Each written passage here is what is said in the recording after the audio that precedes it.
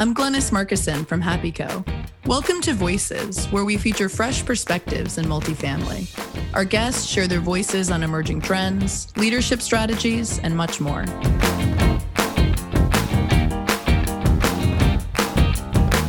Today, our guest is Matt Johnson, Senior Level Maintenance Supervisor at Paradigm Management Company.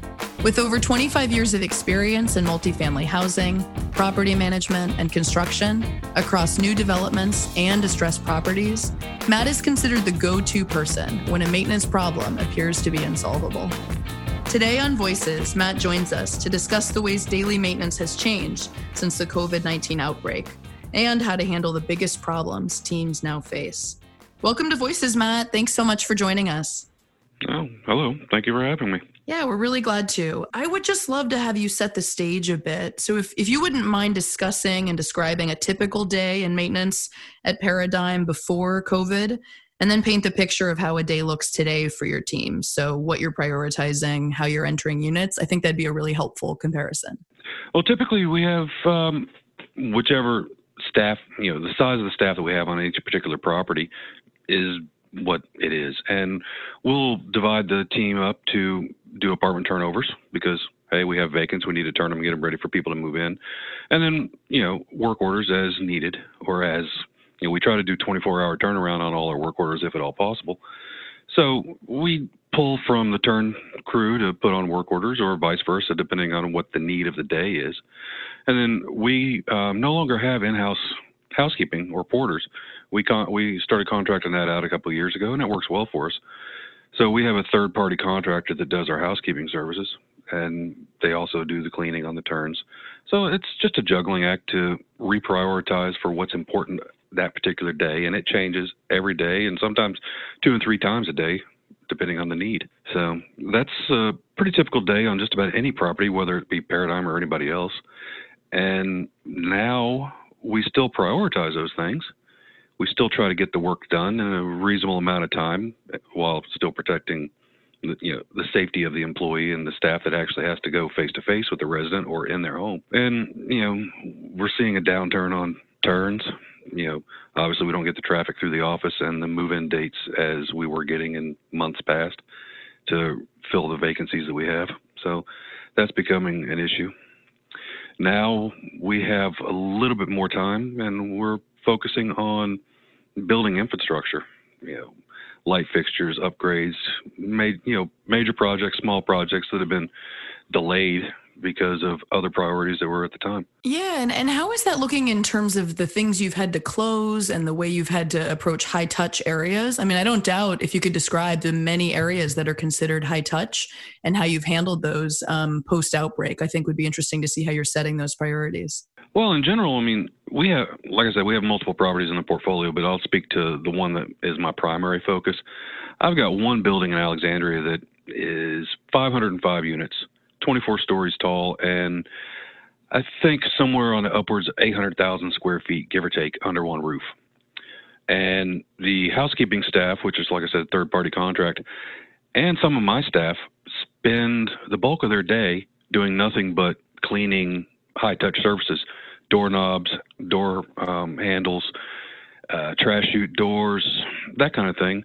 Give or take, we're trying to maintain cleaning about 200 points of contact every 2 hours, just to keep it sanitized and, at least try to keep whatever bugs might be on the door handles and the touch surfaces clean.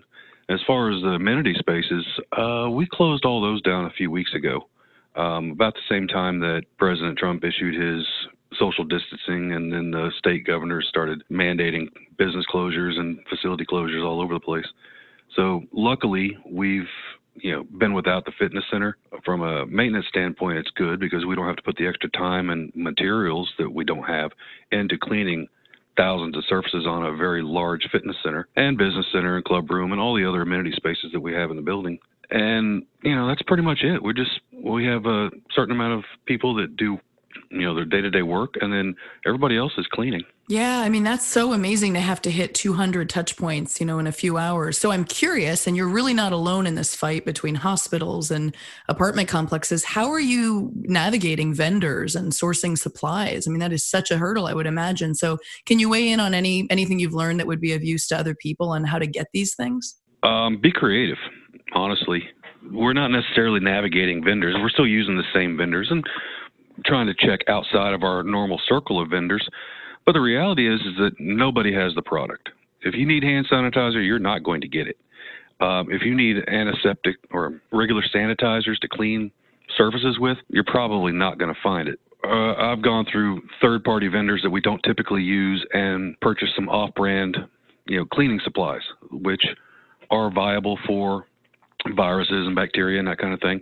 And we've just had to use those as far as hand sanitizer, basically we were told to purchase what we can a couple weeks ago, and there was nothing really available. So we had to get creative and buy hand sanitizer in general, and the refills don't fit our dispensers. So we get creative and refill the bottles that do fit with the hand sanitizer from a third-party company. But, at the current rate of use and theft, I'd say we probably have about 2 weeks before we're out and we can't get resupplied because nobody has it. It's just kind of the world we're living in currently. Yeah, no, I mean, that takes a lot of just mental effort to figure out all those hurdles and to tell people. And so I'm wondering, how are you talking to people right now between the third party housekeepers and then the maintenance staff? Can you recommend, is it phone calls? Is it emails, daily meetings? How are you getting everybody on the same page? Because this is a lot of stuff to communicate to a lot of people.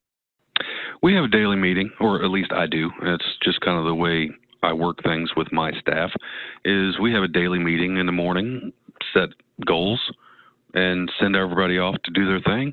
But we also have two-way radios. So if something pops up, we can always redivert somebody without actually having to track them down. Like I said, we have 800,000 square feet here, so we could be anywhere.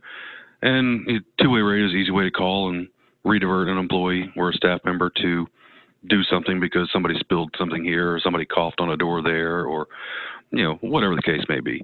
And then the office staff also has a radio so they can communicate with us, since they are the front line of contact for most of the residents. So if anything pops up, we're usually within communication. That's good. Yeah. And how have you seen collaboration within different teams at Paradigm that maybe you didn't before? I'm curious, you must be hearing a lot from legal and from the front desk. Can you talk about that collaborating among even leaders? Most of the stuff is designated from or dictated through corporate, and we have a little bit of input, but ultimately the guidelines come from them. So a couple of weeks ago, when things started to break rough, the corporate office got together and we had a few telephone conversations back and forth and emails back and forth. And they came up with the guideline about basically scaling back on work orders and turns and other services that we offer in an effort to, A, maintain the property and the asset, and B, protect our people from possible exposure. Other than that, we haven't really had to communicate much. It's typically on an as-needed basis. If something pops up, we'll make a phone call or send an email and, come up with a decision and move on. And I was going to say, most of the maintenance supervisors, at least in this company, and the property managers themselves, have enough autonomy to make a decision on their own. And the one good thing about working for Paradigm over the years is they typically will back up what you decide as long as there's a logic behind it. So that makes life a lot easier in cases like this, where you typically have to make a decision quickly, but you don't have time to wait for 16 people to weigh in, and they'll usually go with the most logical choice of a decision. So it makes life a little easier. Yeah, no, that's good. And can you describe some of the policies in terms of if a maintenance tech gets sick, or if there's information that someone in a unit is sick? How are you kind of diving into these safety issues where you're just on the ground telling your crews, you're advising them about maybe do or do not come into this apartment? And then also just on a workplace policy level, what are some of these protections that you've really been proud to see in case someone is out for 2 weeks, et cetera?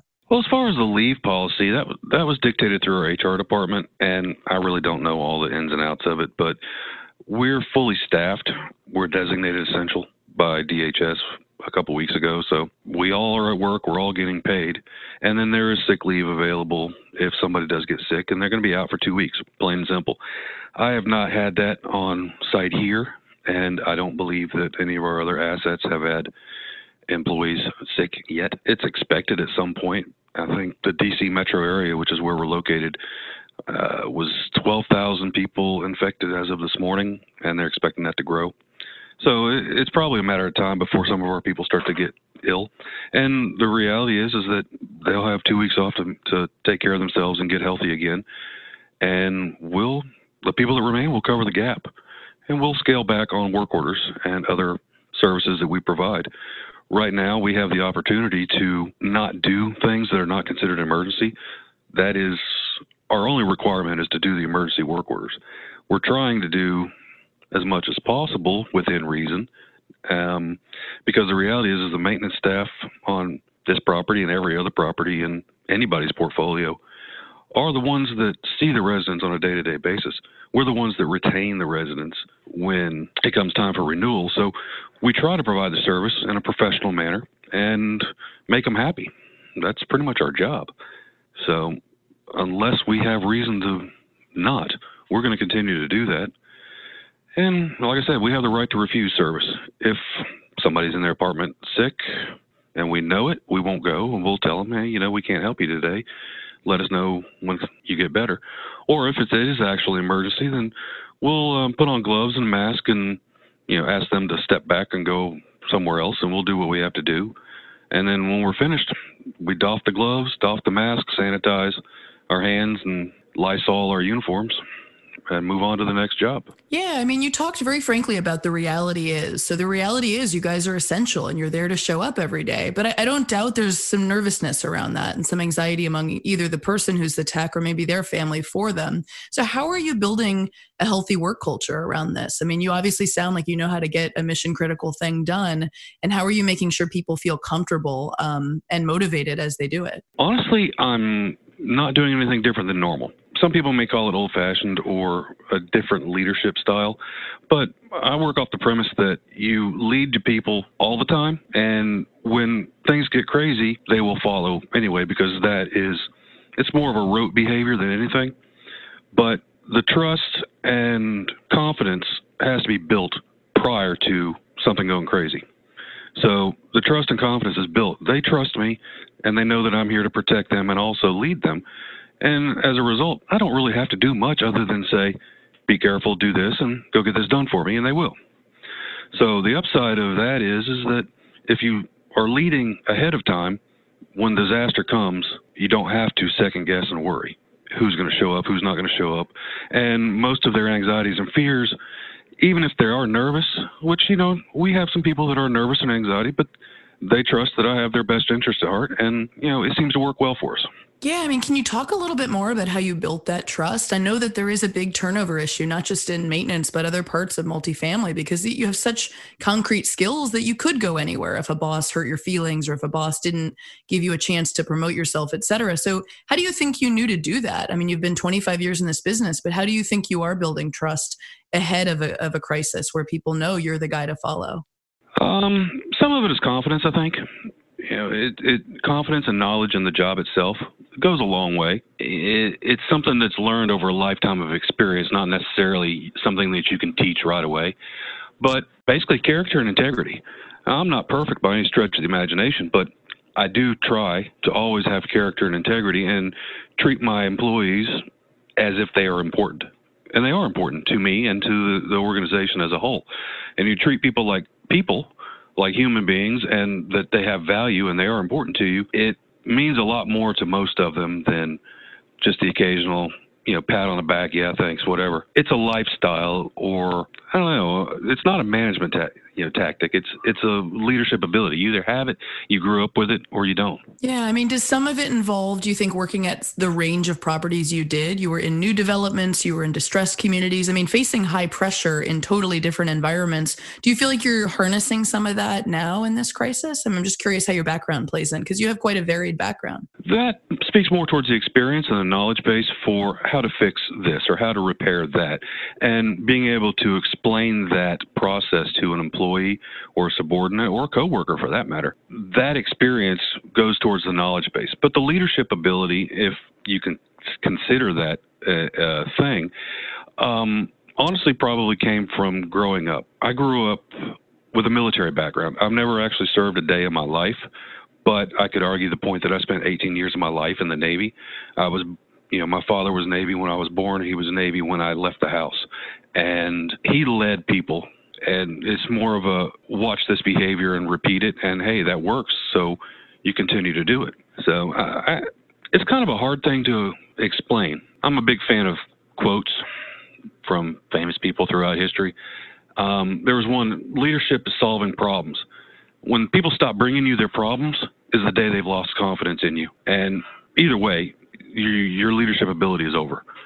So as long as they have confidence in you, that you're there to protect them, they will do anything you ask them to do. And that's very important on a day-to-day basis. And it actually has transferred into emergency management, if you want to refer to this situation as emergency management. The people will follow. Yeah. And what if there is a moment where they just brought something in from their outside world, the stress, the negativity, the worry, et cetera, and you have a conflict with the guy, or you see two people in your team have a conflict that is just case specific. They're nervous, they're stressed now. What is some of the recommendations you can kind of have around, hey, this went down, this was not totally positive as an exchange, but this is how we heal from it. This is how we go forward. So are you dealing with a couple even disagreements here and there? Do you have a recommendation around how people can get through those and just do that great and essential work that they're supposed to? No, typically I'll separate and distract, and I'll talk with the individual on an individual basis, or both individuals separately, just to reassure them that, hey, everything's cool, we're great, everything's wonderful, and I'm here to listen if you have a problem. Because the reality is that we don't, as people that lead other people, we don't just deal with the work issues. We have to deal with the individual. And the individual is a sum of work and personal life. And it's very similar to parenting in that aspect. You have to be dedicated to that employee's well-being, regardless if it's solely professional or sometimes a personal nature. So their mental health is important, and you try to allay the anxiety and be like, I know you're upset, you're scared, you're worried. Take a step back, cool off. I'll give you something to do where you can go not be around other people, or to try and allay some of that anxiety, and we'll regroup later. You have to take it into account. There's just no one solution for everything. Yeah, no, I think that's really remarkable. And I wonder, too, how humor is playing into this. I mean, I imagine the kind of mind who can repair so many different things, who can be kind to people who are nervous as a resident, et cetera, or a front desk person who has this kind of emergent thing they want handled, whether it's Corona or not. How does humor play into your work? I mean, I imagine it has to, right? Well, yes, it does. I don't know if you ever listen to Jimmy Buffett, but if you can't laugh, you just go insane. That quote actually plays a big part in my day-to-day life. Me personally, I complain. I complain about anything and everything. That's just my nature. That's what I do. That's a stress relief for me. Others are, and sarcasm and humor falls into that as well. With military personnel, it's not unusual to have a lot of gallows humor or some dark sarcasm. It's not really politically correct anymore in the common workplace. So you can't permit a lot of it, but just joking and goofing off, if for 5 minutes here and 10 minutes there or whatever, just to decompress and blow off steam is an important morale booster for anybody, especially in the maintenance field. I don't deal a lot with the leasing or the office staff or corporate level people, but maintenance people are an interesting breed. If you get somebody that's good at repairing things, that has the mental capacity and the mechanical ability to repair things and be good at that and understand how things work, typically we are not the most personable people in the world. We're kind of antisocial. We do our own thing. Our brains just are wired differently. It's kind of a left brain, right brain type thing. And as such, we have a dark sense of humor, I think. most of the people that myself included and others have a little bit of a warped sense of humor, but that just relieves the stress of the day. And I believe that to be true of first responders, firemen, EMTs, police officers. doctors, nurses, everybody they're dealing with this currently, even in their normal day-to-day thing, they just have a warped sense of humor because that's how they get through the day. The reality is we have a job to do regardless of our safety. We're going to maintain and do it. Yeah, and talk to me about this job you're doing now is a very day-to-day. Everything's changing. You're being pulled in different directions. You're probably on the walkie-talkie more than ever. What are you seeing? What are you thinking multifamily will look like after the outbreak? I mean, you're just on a operations level. I'm curious how you're going to change your work priorities and get what back to normal looks like. But I'm also curious if you think anything will change about collaboration or leadership or technology. So really getting into these big picture changes of what you think the industry may look like in 3 months or whatever it is. I'm very curious about. I think that on one side of it, the corporate level or what we normally refer to as management, and the maintenance side, it's all one large company or one large organization. But the reality is that we operate in different manners because we have different personalities and different types of people doing the job. But we will probably end up somehow bridging the gap and working closer together, especially when it comes to emergency preparedness. Because the reality is that you can say, hey, go buy 2 cases of hand sanitizer. That doesn't make it so. It takes somebody to come up with a solution, and it's not always an easy solution, or it's not always possible. So things have to be planned out ahead of time. You can't just, at the last minute, step up because, hey, there's no toilet paper anymore. So I think that'll be one thing. Also, the guys that are in the industry that have experience with mold and mildew remediation or asbestos remediation probably have a little bit of knowledge on it. But the reality is that donning personal protective equipment and then doffing it when you're finished is a skill in and of itself that most of us do not have.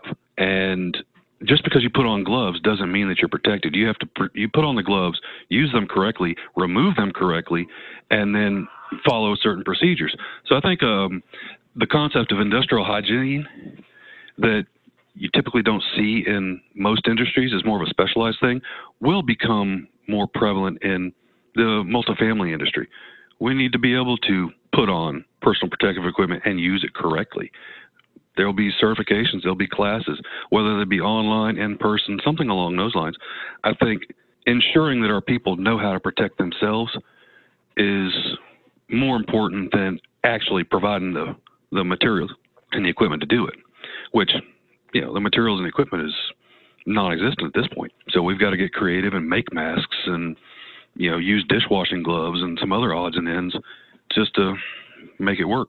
Yeah, and I'm curious on a recruitment level. I mean, so many people are losing jobs they were used to, and they were so fundamental to how they could care for their families and how they could function and have their own rent paid. Do you see that there might be an impulse if this kind of role you serve it's so essential and maintenance is marketed correctly, or if the onboarding stuff works? I mean, are you hopeful that there might be a new crop of people who could really think that the tinkering they did at a mechanic shop or elsewhere, that would be of great use in maintenance and in multifamily? Like, what do you think about the next generation of people who might go into this work? I mean, how do you find them? I think that's a novel thought. Mike Rowe from Dirty Jobs, if you're familiar with that show. I love him. he started an organization a few years back that basically promotes trade schools. And I personally think it's a great idea and would be helpful to not only our industry, but lots of industries that provide service and blue-collar style work. But having said that, there's a cultural shift that would have to occur for that to happen. And you're right, there are a lot of people that are currently unemployed, and when this is over, they may find jobs, they may not find jobs. But the reality is that most people that are coming out of school in the last, 10, 20, maybe even 30 years are more focused on getting a college education, which is great, and getting a job that pays well, that you basically get to sit behind a computer because technology is all the rage nowadays. The service and trades are hurting as a result, and getting skilled people in the door doesn't happen very easily. It's very hard to find people that, one, are willing to do the job, but two, also have the ability to do it. So I think that if what you described comes about, then there's going to be a re-education that needs to happen, because the tinkering is great. It might mean you enjoy it. It doesn't mean that you're qualified or you're skilled enough to do it. I mean, hanging a picture in your house and, repairing a leaky faucet, great. That's the bare minimums of what we need. And there's a learning curve that would have to happen. Now, having said that, I'm willing to take anybody that has a mechanical aptitude that wants to learn, that's looking to make this a career or at least a long-term prospect of employment. Because, finding good people is paramount to keeping the business afloat. Yeah. And I really would love to end this on a positive note too, because we've touched on what the future might look like. What have you been really proud of, or what's made you laugh, or what's been a moment where you got to just dole out the praise for somebody in this crisis, where your team showed up and they did it and they did even better than you expected? I mean, I'd love to have a couple moments of light because this has been a dark time. And so I'd like to know what's really moved you lately. I haven't had to call any of my team and ask them where they are, why they're not at work. They show up early, they leave late. No problems, no questions, no issues. I mean, it's great. Typically, on our normal day-to-day, we got people that run late. Oh, I called in sick. No, it's not. It really hasn't been an issue. But, as far as the thing that makes me kind of chuckle, and this is more of a personal thing than professional, but my mother, when I was a child, forced me to learn how to sew. Great. That's a good skill. 35 years later, I haven't needed that skill whatsoever. Now, I'm sewing masks because we can't find personal protective equipment. We can't find dust masks, N95 masks, any kind of mask. So, we're making masks for those who need them because the couple that we did have in stock are getting worn out. So, yay, Mom. That's kind of the funny thing. It made me chuckle the other day. Oh, that's wonderful. Really wonderful. Yeah, I mean, I just have to thank you so much, Matt, for being here and sharing these on-the-ground insights. I mean, it's great to feature you on Voices. I appreciate your taking the time. Well, thank you for having me. Anytime. If you'd like to hear from other voices in multifamily or learn how to share your voice, head to voices.happy.co. You can find Voices on Apple Podcasts, Google Podcasts, Spotify, or your favorite podcast player. Voices is produced by HappyCo, the leading real-time property operations platform for multifamily and student housing. We're on a mission to elevate property management to community management, prioritizing staff and resident well-being. That starts by listening to you, the voices of multifamily. I'm Glennis Markison. Thanks for listening. Also, feel free to take a minute and rate or review this podcast. That will help us share the voices of multifamily.